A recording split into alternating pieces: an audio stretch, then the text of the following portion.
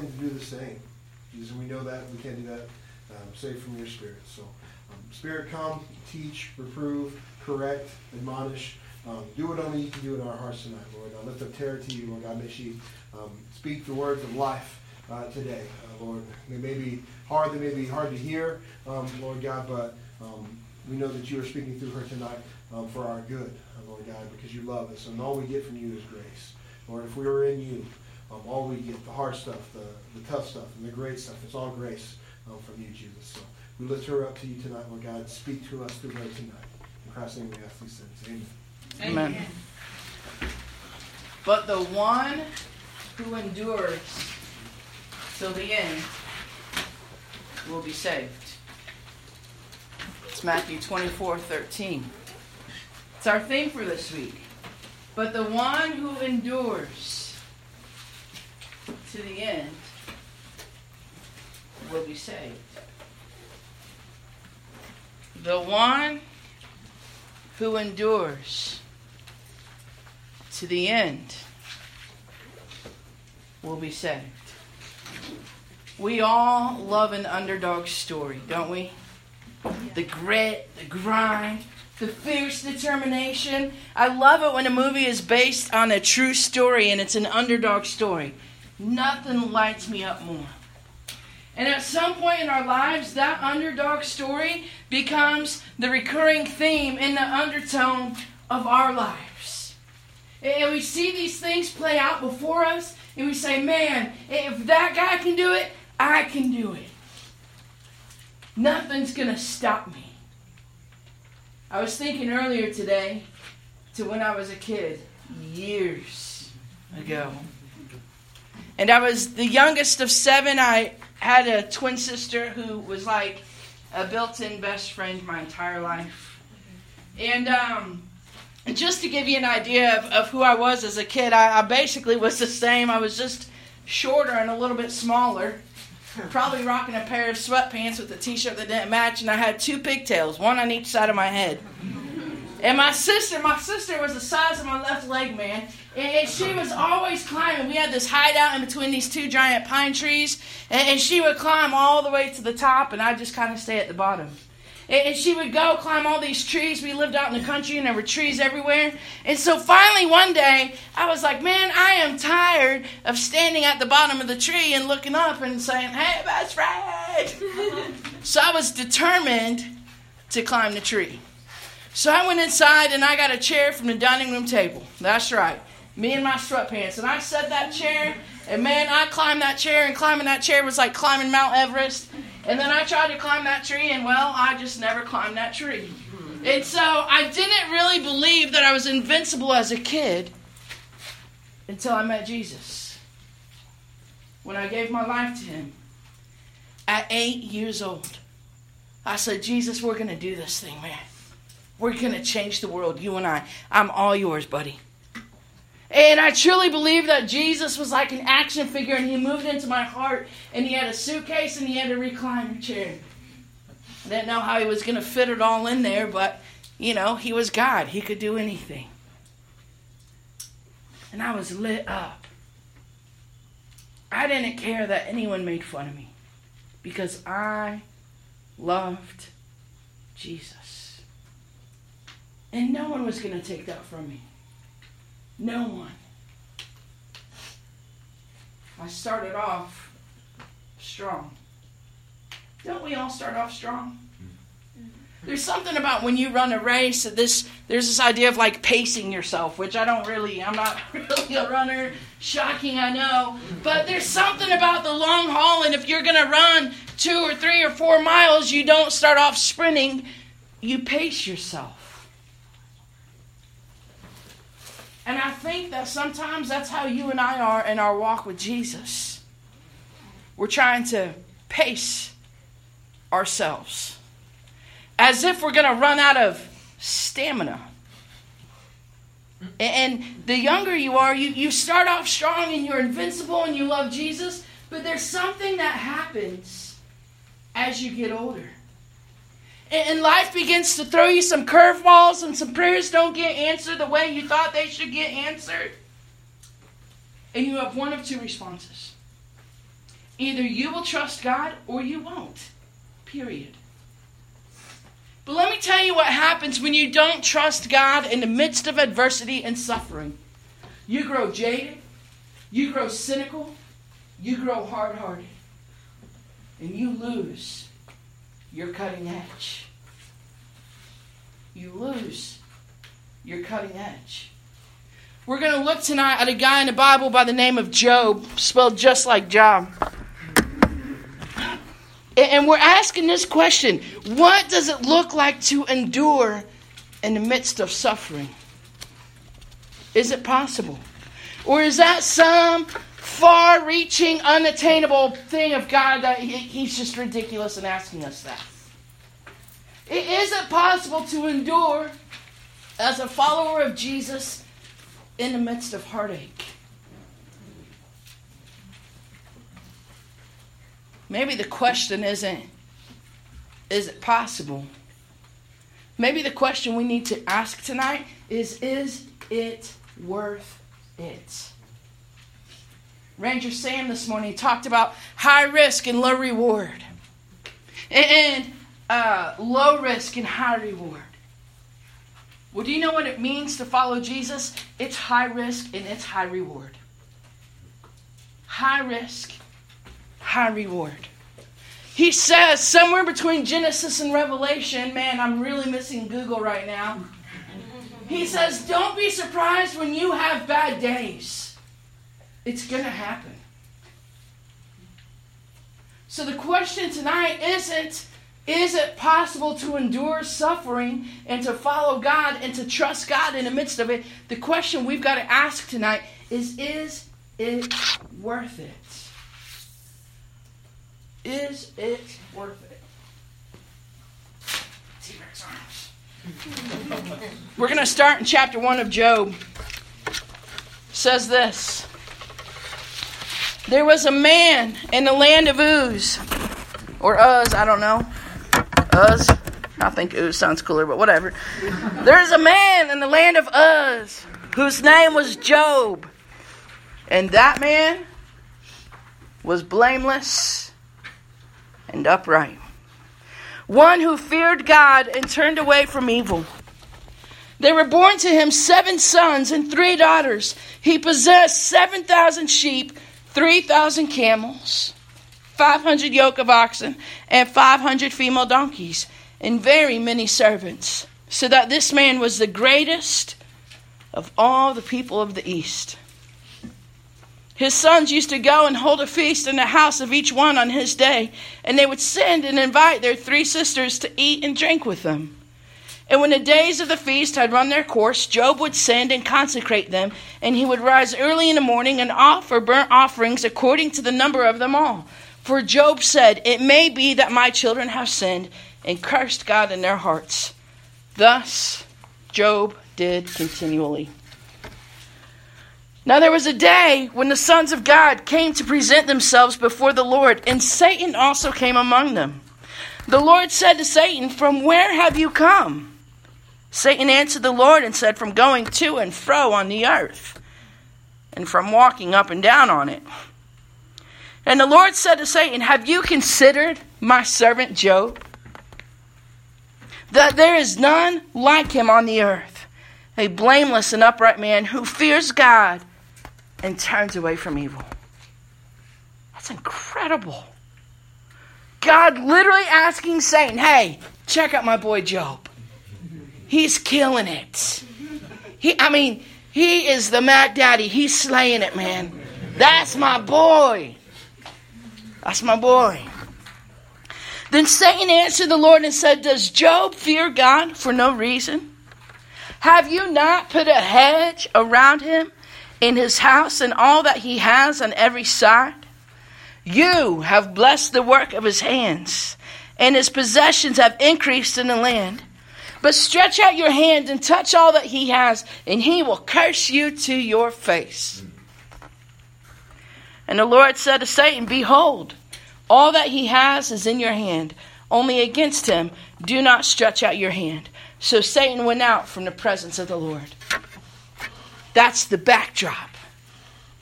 And from these early verses, we learn that Job was a man of character. Job was a man of integrity. Job was a man of incredible wealth. And Job was unlike anyone else. And so Satan comes and he says, yeah, God, okay. But he's living a pretty cush life. I mean, he's got everything he could ever want. He's blessed. His family's blessed. His animals are blessed. That's easy, God. That's easy.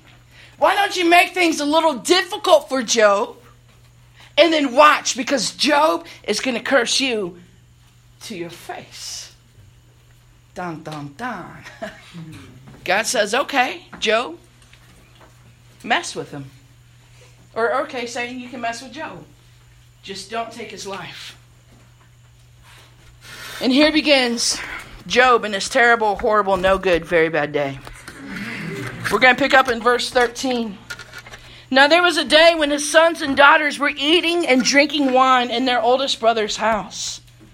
And there came a messenger to Job and said, the oxen were plowing and the donkeys feeding beside them, and the Sabeans fell upon them and took them and struck down the servants with the edge of the sword, and I alone have escaped to tell you.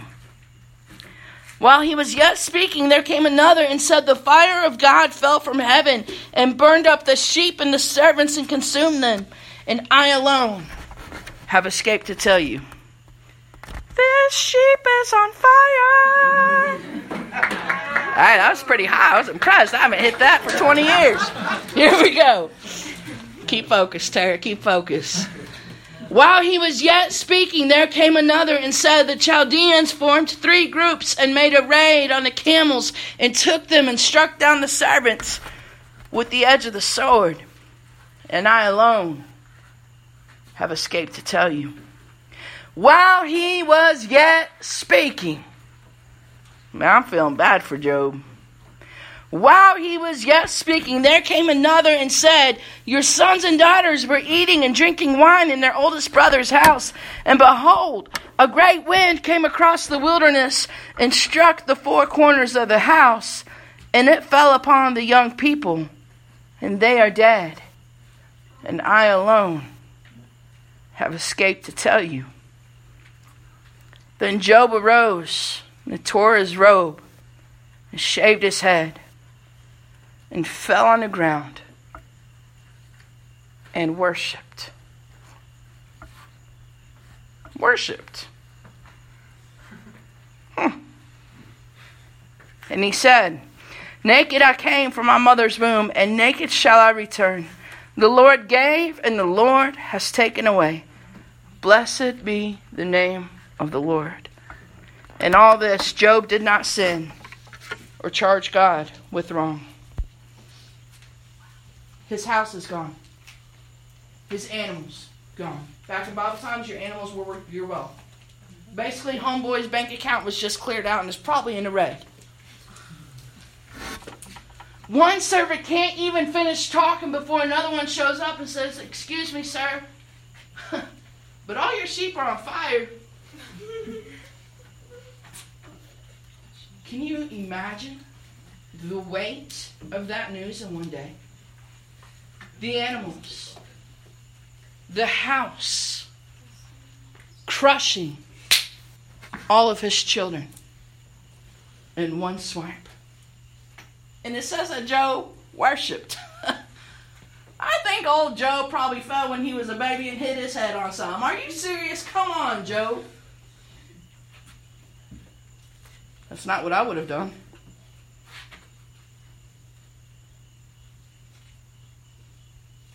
Job worshipped. Everything is gone. Picking up in chapter 2, verses 9 and 10. Then his wife said to him, let me back up. Job's health gets attacked. He gets like these nasty boils all over. Okay? You think your bug bites at camp this week are difficult to deal with? You have no clue. No clue. Oozing, burning, giant sores, and there was not a Miss Chin to help you out and hook you up with some Neosporin. Okay?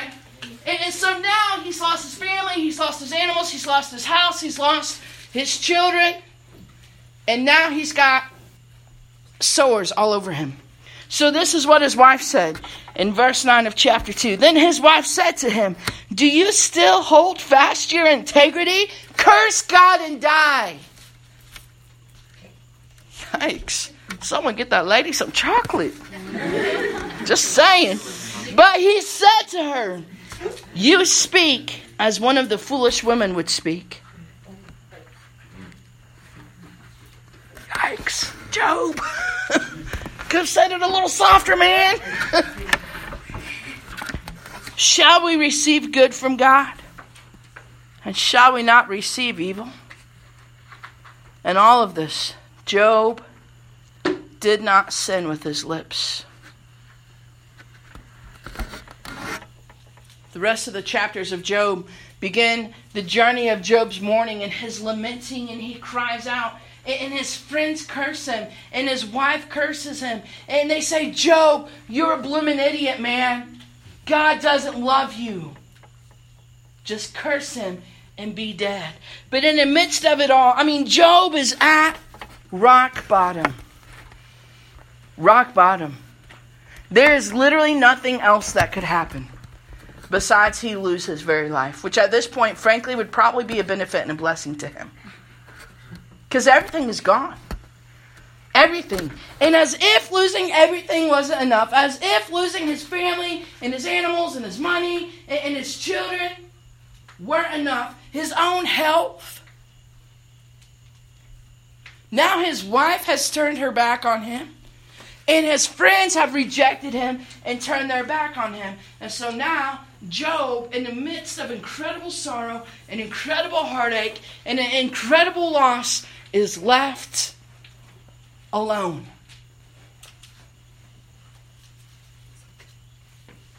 What's Job's response? He started out strong, right? Mm-hmm. Chapter 1, Job worshipped. But as the story continues, Job continues to trust God. He puts his hope in God. He recognizes the wisdom and sovereignty of God. Yes, he still questions God. Listen, it's okay to question God. He's not going to fall off his throne because you are upset with him. The Bible says that he knows the thoughts in your head before you even speak them out. Job questions God. Job wrestles with God. Job says, God, what is it you're trying to teach me? I want to understand. But in the midst of it all, Job continues to trust God. And God responds. God responds to Job. But God not only responds to Job, but he responds to you and I. We're going to pick up in chapter 38.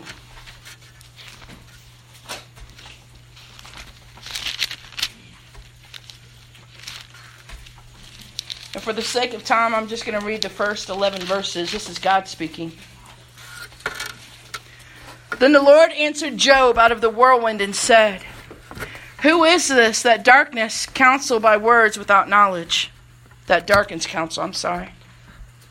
Dressed for action like a man, I will question you and you make it known to me. Where were you, Job, when I laid the foundations of the earth? Tell me if you have understanding. Who determines its measurements? Surely you know. Or who stretched the line upon it? On what were its bases sunk, or who laid its cornerstone? When the morning stars sang together and all the sons of God shouted for joy? Or who shut in the sea with doors when it burst out from the womb? When I made clouds its garment and thick darkness its swaddling band, and prescribed limits for it and set bars and doors and said, thus far shall you come and no farther, and here shall your proud waves be stayed.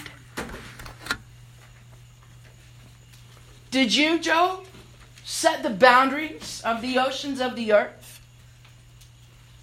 Were you there when the stars sang in glory together? Did you, Job, form mountains with your words? Translation, Job, are you God or am I? See, there's something about suffering that twists things. And all of a sudden, we're the ones putting God in the hot seat as if he has to give an answer.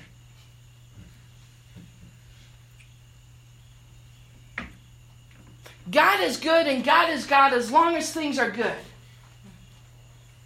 But as soon as one thing happens, all of a sudden he's not God and he's not good.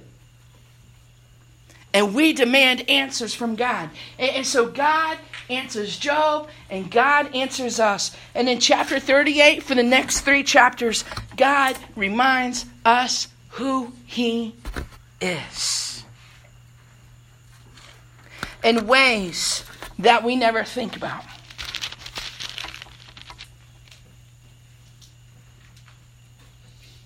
This is chapter 39, verse 19.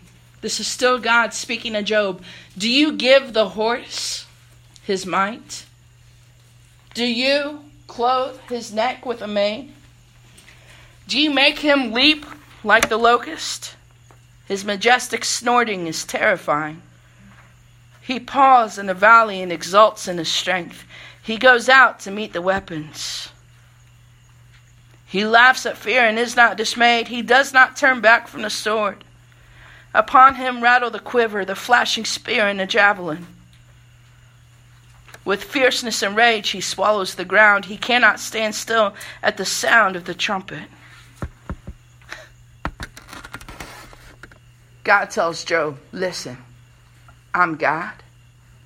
You're not. Period. But even when God responds to Job, he's incredibly kind. That was just 2 or 3 verses about a horse. A horse. Something that you and I take for granted. Most of us. I don't have a clue about horses. I know they're beautiful. I like watching them. One of my favorite movies is about horses. But I don't think about a horse and its strength.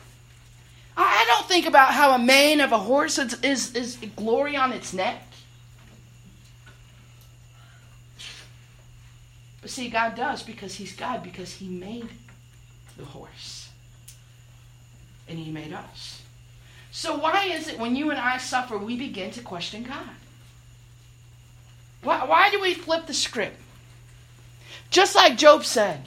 Job told his wife, we receive good from God. Should we not also receive evil? Valid question. There's tension in the story and in our story. One of the words used to describe God is omnipotent, which means God is all powerful. I mean, if he wanted to, he could just call down fire right now onto that sand volleyball court and we'd all be like, holy cow. He can do anything. I mean, he breathes and the stars are put into the night sky and he calls them one by one and he has the potential to listen to billions of prayers at once. Incredibly powerful. Spoke. Let there be a giraffe. Boing. There's a giraffe. It's not like God mail-ordered creation from Amazon Prime, you know, and went to Amazon.com and said 993 hippopotamuses delivered here. And in 2 days they showed up. It literally, God is so powerful, he spoke and it was there. It was just there. But there's this tension because God can do anything and God can do everything. But sometimes it looks like and it feels like God is not doing anything. And it's the sovereignty of God. See, our lives are one puzzle piece of a 10 billion piece puzzle. Everything that you know and believe to be true and understand about who you are and who God is one small puzzle piece. And so you're not going to understand everything. But we want to, right? When bad things happen, we start to question. And we demand an answer. And God is like, baby girl, I've been putting together this billion-piece puzzle since before you were here. I just need you to hang on. Let me be God. I got this. But there's tension. If God is good and he's a good father and he can do everything, why isn't he doing something?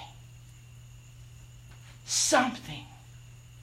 And so when you and I experience suffering, we're either going to get stuck in that place or we're going to be like Job and say, the Lord gives, the Lord takes away. I will praise him yet the same.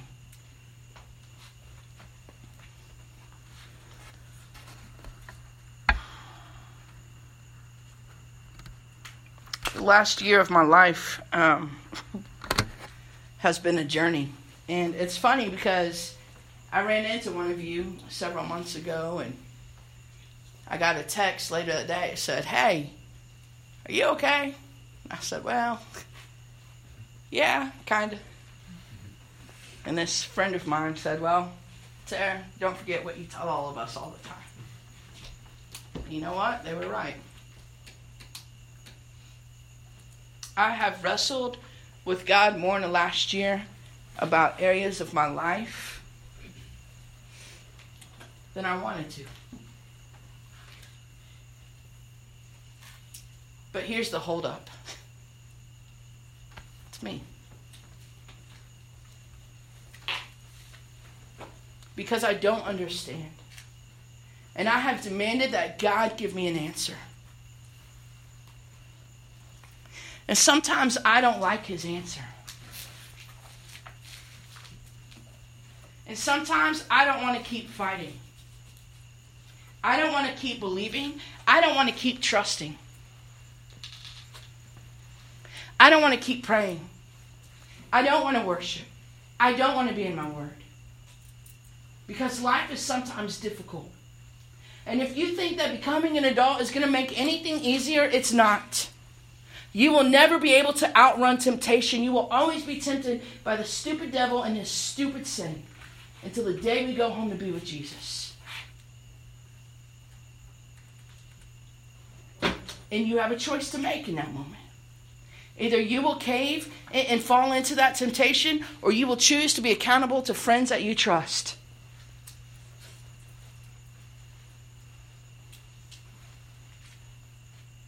See, I'm not like Job at all. I'm pretty cynical. Here's some of the words I've used in the last year with God. Yeah, some God you are.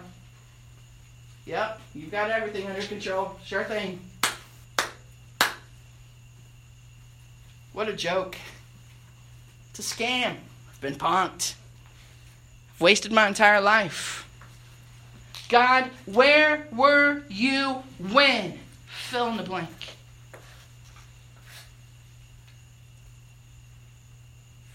God, what have you been doing? Have you fallen off your throne? Have you lost your mind? Have you grown deaf to my prayers? Do you not care about me and my little life? That's how my conversation with the Lord the last year has gone. I could say face, but for the sake of your souls and hearts, I'm going to be real. And you know where that's gotten me? Nowhere. Stuck. God doesn't owe me an answer for anything. God doesn't owe any of us an explanation because he is God. And the minute I start demanding answers and I start demanding an explanation, I'm saying I'm God. And you better own up, sir. It's audacious, isn't it? But surely I'm not the only one who's responded that way. Anyone else? Okay, there's 7 of us.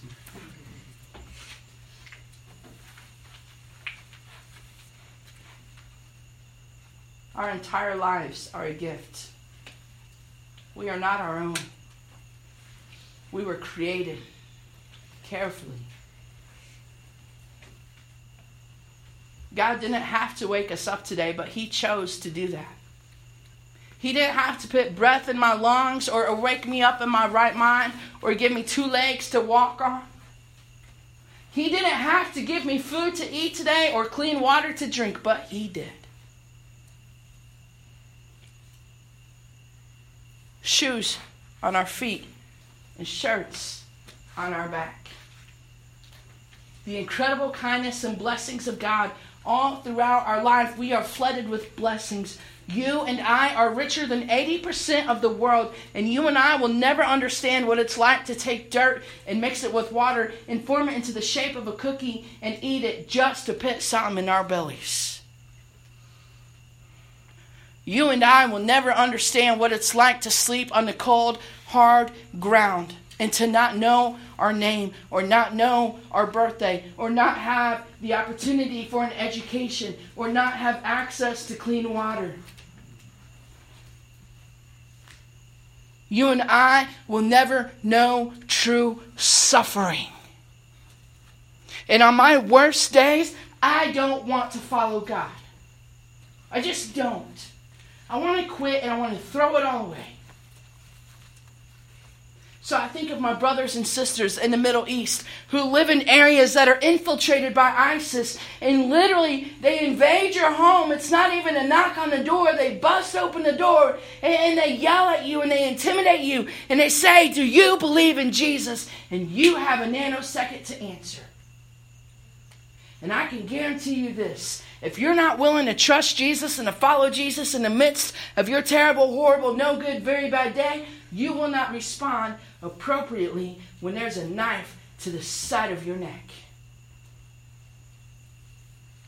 And if people respond yes, and you know what they do? They take them and they take them captive and they line them up. And they're bound, their hands are bound and they're on their knees. And one by one they go through with a knife and they literally cut the heads off.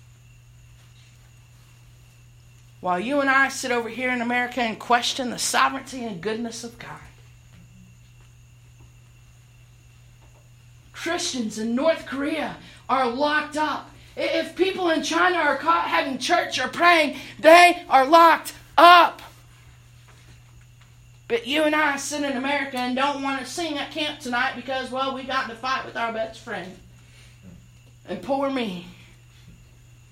You and I will never know true suffering. I'm not minimizing what you've gone through. Hear me. I care deeply about the things that you've had to walk through in your life. But I'm just saying, big picture, big perspective. You have one of two responses in the midst of suffering. And you will never endure suffering if you refuse to allow God to be God. Period. Trust me. Hello. Last year of my life doesn't work. Don't do it the hard way like I do. You and I will never endure suffering if we don't allow God to be God. And in the midst of our tantrums and our questions and our wandering and our walking away and our coming back, in the midst of us cheating on God again and again, thinking that something else is going to satisfy, maybe your thing is sex or pornography or alcohol or drugs or getting high off paint or self-victimization or making an idol of you and your life and your accomplishments. Or maybe it's your best friend who's an idol, or it's the makeup, or it's the eating disorder, or whatever the thing is, whatever your thing is, it will never satisfy. It won't get you through a bad day. It will never answer the question of who is God. And that is what we have to get back to. When life is hard and the storms rage on and it doesn't make sense and it feels like God isn't hearing our prayers and we want to give up, this is where you and I have to land. Who is God? And you consider and remember who He is. God is my rock. God is my Redeemer. God is my Father. God is my friend. God is my Savior. God is my healer. Who is God? You and I will never endure suffering if we refuse to let God be God. 2 Timothy 2:3 says this, endure suffering as a good soldier of Christ Jesus. My hope and prayer for my life is 2 Timothy 3:7.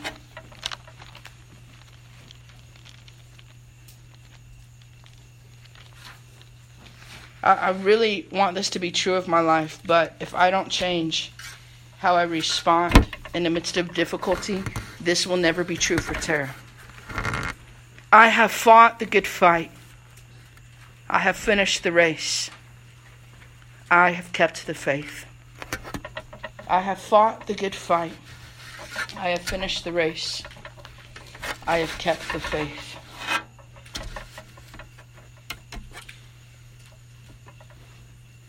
You're going to have hard days. There are going to be things in your life that don't make sense. There's going to be times that you feel like God isn't answering your prayers. There are going to be times that your dreams and hopes are just crushed. And in the midst of it all, here is where we have to land. Tara, who is God? Who is God? Because Jesus Christ is the same today as he was yesterday, that he will be tomorrow. That means that the same Jesus, who was a really, really big God when I was 8 years old, and he and I were going to change the world, nothing about him has changed. I'm the one who's gone off course. We're going to pray, and then we're going to close out with a song. And I just want you to listen to the words of this song. God, I am sorry